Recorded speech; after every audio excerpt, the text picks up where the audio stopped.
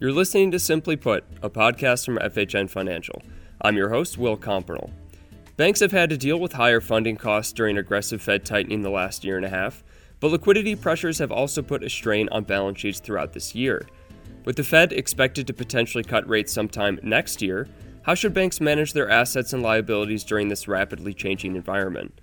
On today's episode, we talk with Mike DeLisle, Senior Vice President of Asset Liability Management with FHN Financial, about how banks have adjusted their balance sheets during Fed tightening and how they can best position themselves for the year ahead. Stay tuned.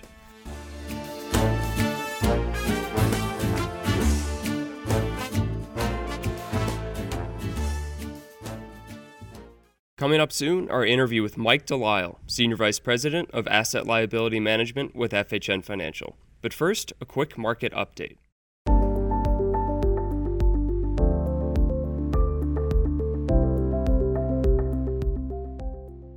The Fed left interest rates unchanged this week as expected, but the overall tone was that of a hawkish skip. The dot plot showed more FOMC participants believe there will be one more hike this year, and rates will not be cut to as low a level as suggested in the June dot plot. With the FOMC statement only undergoing some minor tweaks from July, it's fair to say the last 3 months of encouraging inflation data did little to sway the Fed from its slightly hawkish momentum. Treasury yields moved up modestly across the curve after the decision and Powell's press conference, though the full market reaction will be realized over the next couple trading sessions. In other words, we still can't tell whether markets believe what the Fed is selling. Intermediate and long-term yields did reach cycle highs earlier this week, but otherwise had stayed within a relatively narrow range the last couple weeks despite some big economic data reports. August inflation data came in a little hotter than expected last week, with the CPI and PPI accelerating from the previous month, but not quickly enough to change the market perception of the inflation trajectory. Retail spending last month came in essentially as expected when factoring in July revisions and excluding some of the noisier components. The Atlanta Fed's GDP Now tracking model estimates third quarter growth will be 4.9%. Nonetheless, a handful of issues emerged this week that pose downside risk to growth in the near future. Crude oil prices have gradually risen since late July, but this week cleared $90 per barrel for the first time since November of last year. Student loan payments are set to resume next month, which will lower personal consumption through declining disposable income. There's also the lingering possibility of a government shutdown. And finally, the United Auto Workers strike will lower auto production for the foreseeable future. That's all for the market update this time. Now, our interview with Mike DeLisle.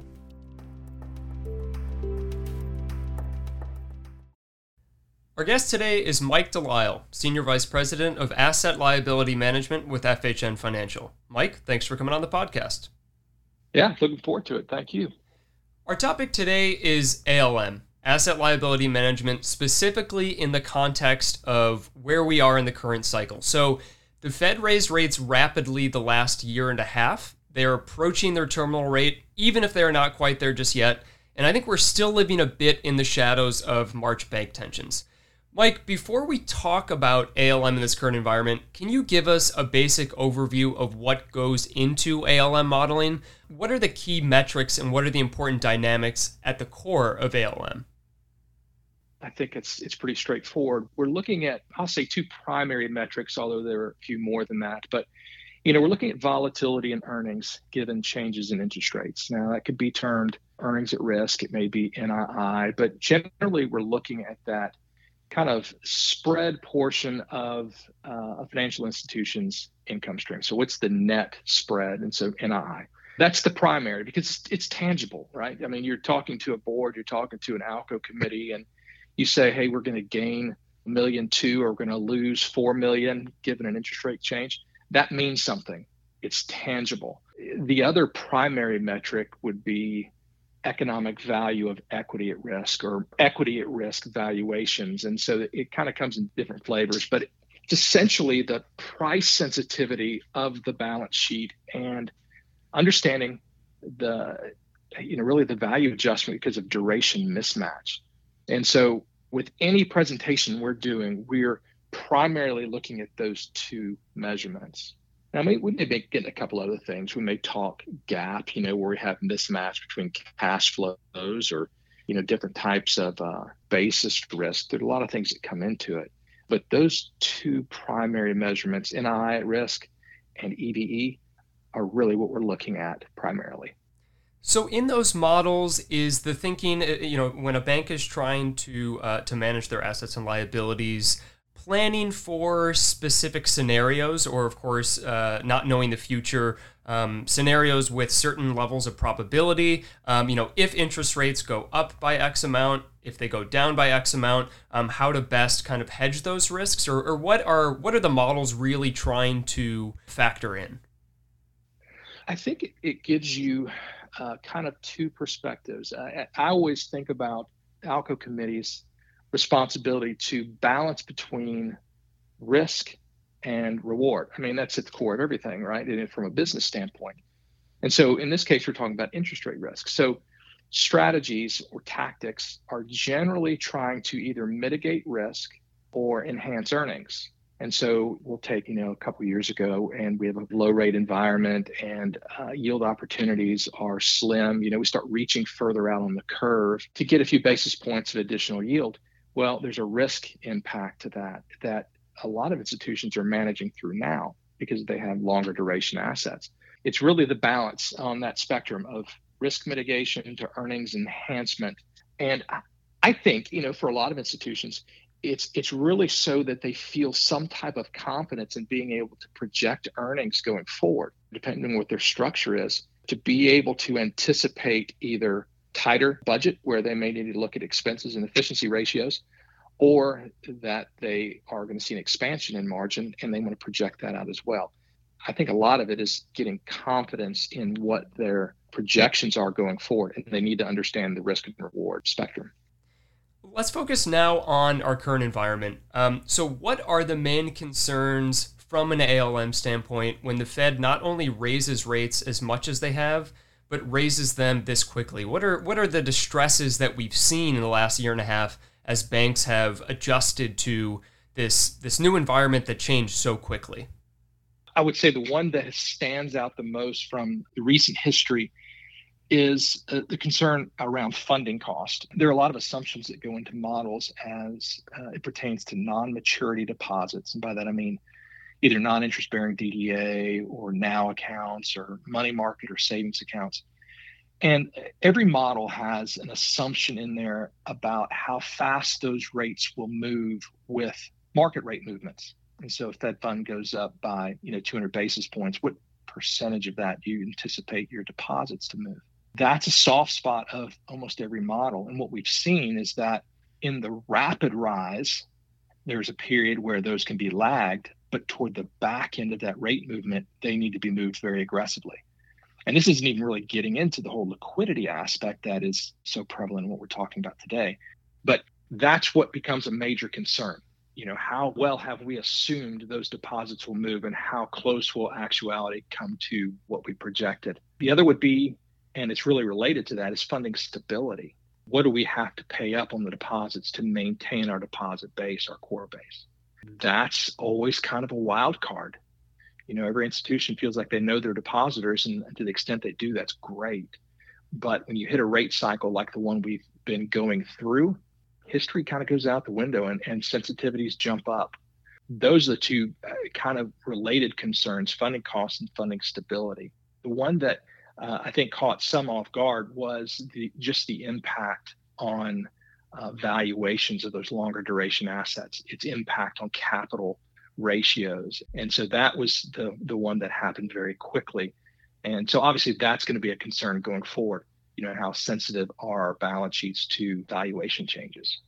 You mentioned in this modeling, in the projections, there is a baseline assumption of how quickly rates might go up. And I'm kind of curious, the shift from a low interest rate world to one where Fed funds is closer to 5.5%, and given how quickly it happened, are banks set up to be able to adjust their balance sheets as quickly as the Fed raised rates? Essentially, even if banks knew Fed funds would go from 0 to 5.5% in less than 18 months, is it even possible to avoid distress altogether? Or is this just such a kind of unusual circumstance that banks aren't structured to really adjust to very well? I think for a lot of institutions, yeah, that's a very difficult thing to manage too, because if you really look at how much those deposits were going to need to come up over the course of time, the shock factor of its impact on margin might have been a bit overwhelming. But I think where we stand now and what we've learned through this rate cycle, and maybe for lack of a better term, the kind of post-mortem on the rapid rate movement, I think we're going to be much better prepared going forward. We're going to recognize that deposits can lag at the beginning of the rate cycle, but as the magnitude and the speed may pick up, then we're going to have to assume a faster movement on those non-maturity deposits. Or we're going to assume that they're going to shift from non-maturity type, savings, money market, to time deposits where they're going to get, a higher rate. I think we're better prepared now than we were really a couple years ago, and we'll benefit long term from that, but it really feels uncomfortable right now. I think there are a couple points then to address. I think that's interesting, this acknowledgement that the approach to ALM modeling or just learning from the past is something to kind of redefine the future and how we approach it, how we try to mitigate risk. The first question then is, how is the post-Silicon Valley Bank changing how we think about ALM modeling? If this scenario where rates rise as quickly as they did can happen, how do you kind of then add in that potential environment to the modeling that has happened in the past before March bank tensions? And I think specifically as it relates to deposit durations. I mean, it's an understatement to say it's had a significant impact. So two things I think that I would point to: the way that it views that financial institutions view liquidity and specifically the stability of their core deposits, I think has changed. I think the sense of need to hold more in cash because of the potential of losing large depositors, I think is a much more vivid reality now than it was before SVB and some of the other things that we've gone through. And so I think we've seen almost I won't say a fear-based, but a kind of a reality-based view that we're going to have to hold more in cash, which is going to impact our spread. It's going to impact our risk position. But one of the other things that came out of this, which I think has been fascinating to me, is to find how much balance sheet strategy has been impacted by kind of system narrative, whether it's from regulators who are saying, here's what we're concerned with, but really haven't put a lot of form to it. And so there's balance sheet strategies that are being taken in preparation, or just the reality that when a story comes out in social media, news travels so fast that can we react to it? You mentioned this a few minutes ago about balance sheets or banks being able to react to rapidly rising rates. I think the other part of this is being able to respond and react to rapidly changing narrative. Now banks should be concerned about deposits. Oh, we got to change our strategy. Or now they should be concerned about liquidity. We've got to change our strategy. Man, it has changed a lot since 10 years ago, especially, but even over the last 2 years. I think the big impact again is liquidity specifically. No doubt there. Some duration mismatch concerns, absolutely, but also this kind of ambiguous narrative shaping of bank tactics and strategies. When it comes to liquidity, what issues are you still seeing at this point now that we're about 6 months after Silicon Valley Bank failed and kind of these dominoes started to fall and people started to get worried? Are the existing Fed facilities sufficient to support banks with in terms of their liquidity needs, or are banks using other methods to shore up their liquidity? I think based on what we've seen, and so, I have to put that in the context of we work with 250 institutions, and the average asset size is about $1 billion. So when you look at this, we're talking about those smaller local banks as opposed to those 100 billion and greater. It's kind of a different universe. But I'd say for our clients, I think the facilities are there. I think when they first came out with some of the term borrowing facility, I think the understanding of how that is reflected may not have been really clearly understood. In other words, here, go ahead and pledge, your securities. You're getting an evaluation that is favorable to you. There's no haircut on that. I think those were all good. But the reality was when you took all those on balance sheet securities and pledged them, it had an impact on your liquidity ratios when you would go in and look at, for instance, call report or just kind of public information. With the learning curve coming up, yeah, I think the facilities are there. I think the long-term effect has been, though, because there is a need to hold a greater kind of liquidity buffer, there's been more use of FHLB advances or more use of term funding. And so that's had an impact on the cost of funds rapidly going up. There's been an effect of it, but I think the resources are there. We need to understand their impact on all aspects of kind of our reporting, if that makes sense. You mentioned regulatory changes, and I think there is a sense that there are some regulatory proposals in the pipeline right now. They haven't been enacted just yet, but they are in the pipeline. You know, in a sense, trying to make sure that the systemic instability we saw in March doesn't happen again. Do you feel that the proposals that are out there right now are going to provide strength to the system? Are they going to hold back banks a little bit too much, cause any additional distress now as banks adjust? Or what is your sense of the proposed regulations that are out there right now? Again, very much an opinion. And so I'll state it on the front end that way. I tend to be a little bit leery of overregulation, and especially when it seems like regulation has one of the intents of trying to make sure that there's a broad brushed approach, so that, in other words, there's kind of a scattergun approach where it applies to every institution, but it may not be the best for a single institution. And so it's really hard to come up with solutions that fit everybody. But I think there are some good things that they're trying to do. A couple of the things that I think about are potential of needing to really have a set limit of what you borrow as a stable funding source. The volatility of deposits, and especially uninsured deposits, has definitely captured the spotlight. You know, so how do you buffer against that? Well, maybe it's more use of borrowings to provide that buffer. The effect of that is going to be, it's going to impact margins. I think one thing I saw was, potentially across the system, maybe 3 basis points in margin. Time will tell. I understand the purpose there. We'll just have to see what the effect is.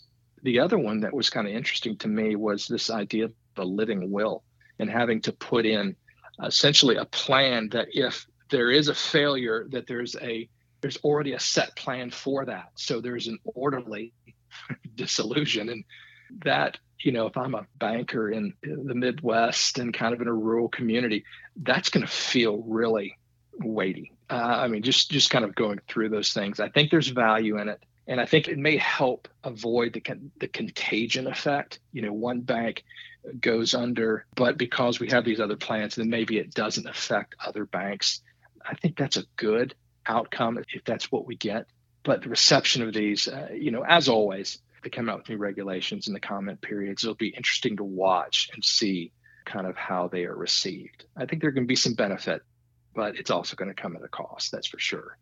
In this current environment where the cost of funds goes up because Fed funds has gone higher, but the longer duration of a bank's balance sheet is still under those lower rates, then we have a net interest margin compression, right? And this is causing distress as banks adjust to this environment. To what extent can non-balance sheet revenues give a buffer to banks that are seeing that asset liability trouble right now? And I guess, really what this comes down to, as far as I understand, is fees.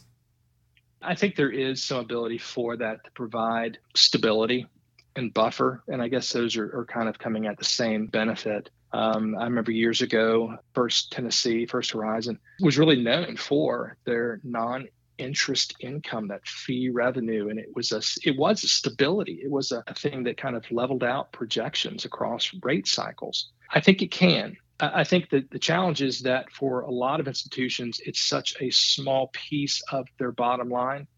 And the net interest margin is so encompassing in the bottom line that it's marginal impact. Absolutely. If you're looking at net income volatility, I think those do help give some buffer, and would definitely encourage looking at opportunities to provide some of that buffer. So yeah, I think there's definitely a benefit to it for institutions that have a lot of fee-based income. I'll take those that originate a lot of loans and have income that relates to those, or institutions with BOLI income, or even just fees on their core banking. I think those do help to stabilize across what could be, a volatile interest rate environment. As I said before, as we're recording this at the beginning of September, it's not clear exactly if the Fed is at its terminal rate just yet. So this is skipping a couple steps ahead. But I want to talk about the scenario of what happens when the Fed does start to cut rates. I think the issues for ALM when the Fed raises rates so rapidly are pretty easy to understand. Are there things that we've all been reading about, especially this year and even last year? But what problems arise when the Fed does start to cut rates? I think for me, and what we've seen, again, in our client base, is we have been so focused on rising rates. And for those that were asset sensitive, and by that I mean their income projections improve with rising rates, then there was margin expansion initially. Rates are going up, they saw margin expansion. As the deposits had to catch up, now we've seen compression as those funding costs are coming up very quickly. But as we're so focused on, is there one rate increase left or two rate increases left, what we're losing sight of at times is what's gone up is going to come back down. And so if your income stream is short and is sensitive to rates on the asset side, again, then what we need to keep in mind is that rates will move back down. And so we could have policy issues on earnings at risk. We could have policy issues that come into play on EVE as rates begin to drop. And what we've learned maybe in this cycle is that they can move, and they can move quickly. We might anticipate that it's a gradual movement, but then you get a news story out that kind of pushes things a little faster. I think what balance sheet managers have to be aware of is rates will go back down. So be disciplined in the investment decisions they're making now. You want income that is going to be, for lack of a better term, sticky. It's longer, it's more fixed, and that goes against our grain in so many instances. But when you're at the top of the rate cycle, then it makes sense to lock in some of those income streams. And so I would say just be disciplined, understanding the rates are going to come down. So look at ways to stabilize the income so it doesn't drop with the rates as quickly as it rose. Right now, markets are showing expectations that the Fed will start cutting sometime in the second quarter of next year. We think at FHN Financial, our economics team, that at least according to Fed communication, the rate cuts will be much later next year and perhaps even into 2025. But other than that idea of being disciplined, of being patient, what do you think is the most important thing for banks and investors to consider when it comes to ALM in prepping for eventual rate cuts? Is there anything other than that patience and discipline? Well, I'd say that's the primary thing. But I think over the period while we kind of anticipate that terminal point or that point where they begin to fall, I think we have to look at opportunities that the yield curve gives us. And by that, I mean both on the investment side and the funding side. Be careful against locking in, long-term funding that's not necessary. In other words, if you can get a different rate at a different maturity, understand rates are going to come down. So you want those costs to be able to come down. As you're looking at investment opportunities, the shape of the yield curve and where you can get the most yield for the risk that's assumed with that investment, I think you have to be opportunistic. You have to be, again, disciplined, but you have to stay active. I think the one thing we've seen that's been the biggest challenge is when there's inactivity, then our reactions end up being maybe counter to what we would have liked. So staying active in the investment and the funding side and taking opportunities the yield curve presents, I think is going to be key. Mike DeLisle, thanks for coming on the podcast.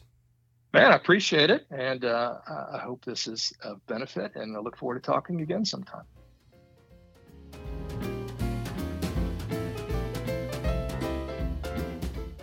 That was Mike DeLisle, Senior Vice President of Asset Liability Management with FHN Financial. What really stands out to me about that interview is how ALM modeling learns from these new episodes of distress, how the scenarios and risks from something like March bank tensions now get factored in for the future. Also, as much as the focus the last year and a half has been on adjusting to this higher rate environment, it's never too early to think about how to position for eventual rate cuts. Fed officials are now free to speak publicly after Wednesday's decision. We expect comments from FOMC participants to continue emphasizing data dependence in the Fed's policy decisions, but there will also be a stark contrast in tone between those confident the Fed should stop raising rates and those who feel they have not yet reached the terminal rate. Next week, we'll see the August PCE report, which includes spending and income data, as well as the Fed's favored inflation metric. The following week, we'll see the September employment report, which should tell us whether that 0.3 percentage point increase in the August unemployment rate was data noise or a more meaningful uptick. The threat of a possible government shutdown will loom over the next few weeks, with appropriations running out September 30th. House Speaker Kevin McCarthy is dealing with opposition within his own party on a suitable bill, while Senate Democrats are likely to reject anything involving dramatic spending cuts. While the shutdown can disrupt federal operations and even some data releases, the bond market impacts won't be as drastic as the debt ceiling drama we saw earlier this year. That's all for today's episode. Thanks again for listening. I'm Will Compernell, macro strategist with FHN Financial. This episode was edited by Bill Stanfield. Don't forget to like and subscribe to Simply Put wherever you get your podcasts. Email simplyput@fhnfinancial.com with any questions, comments, or concerns.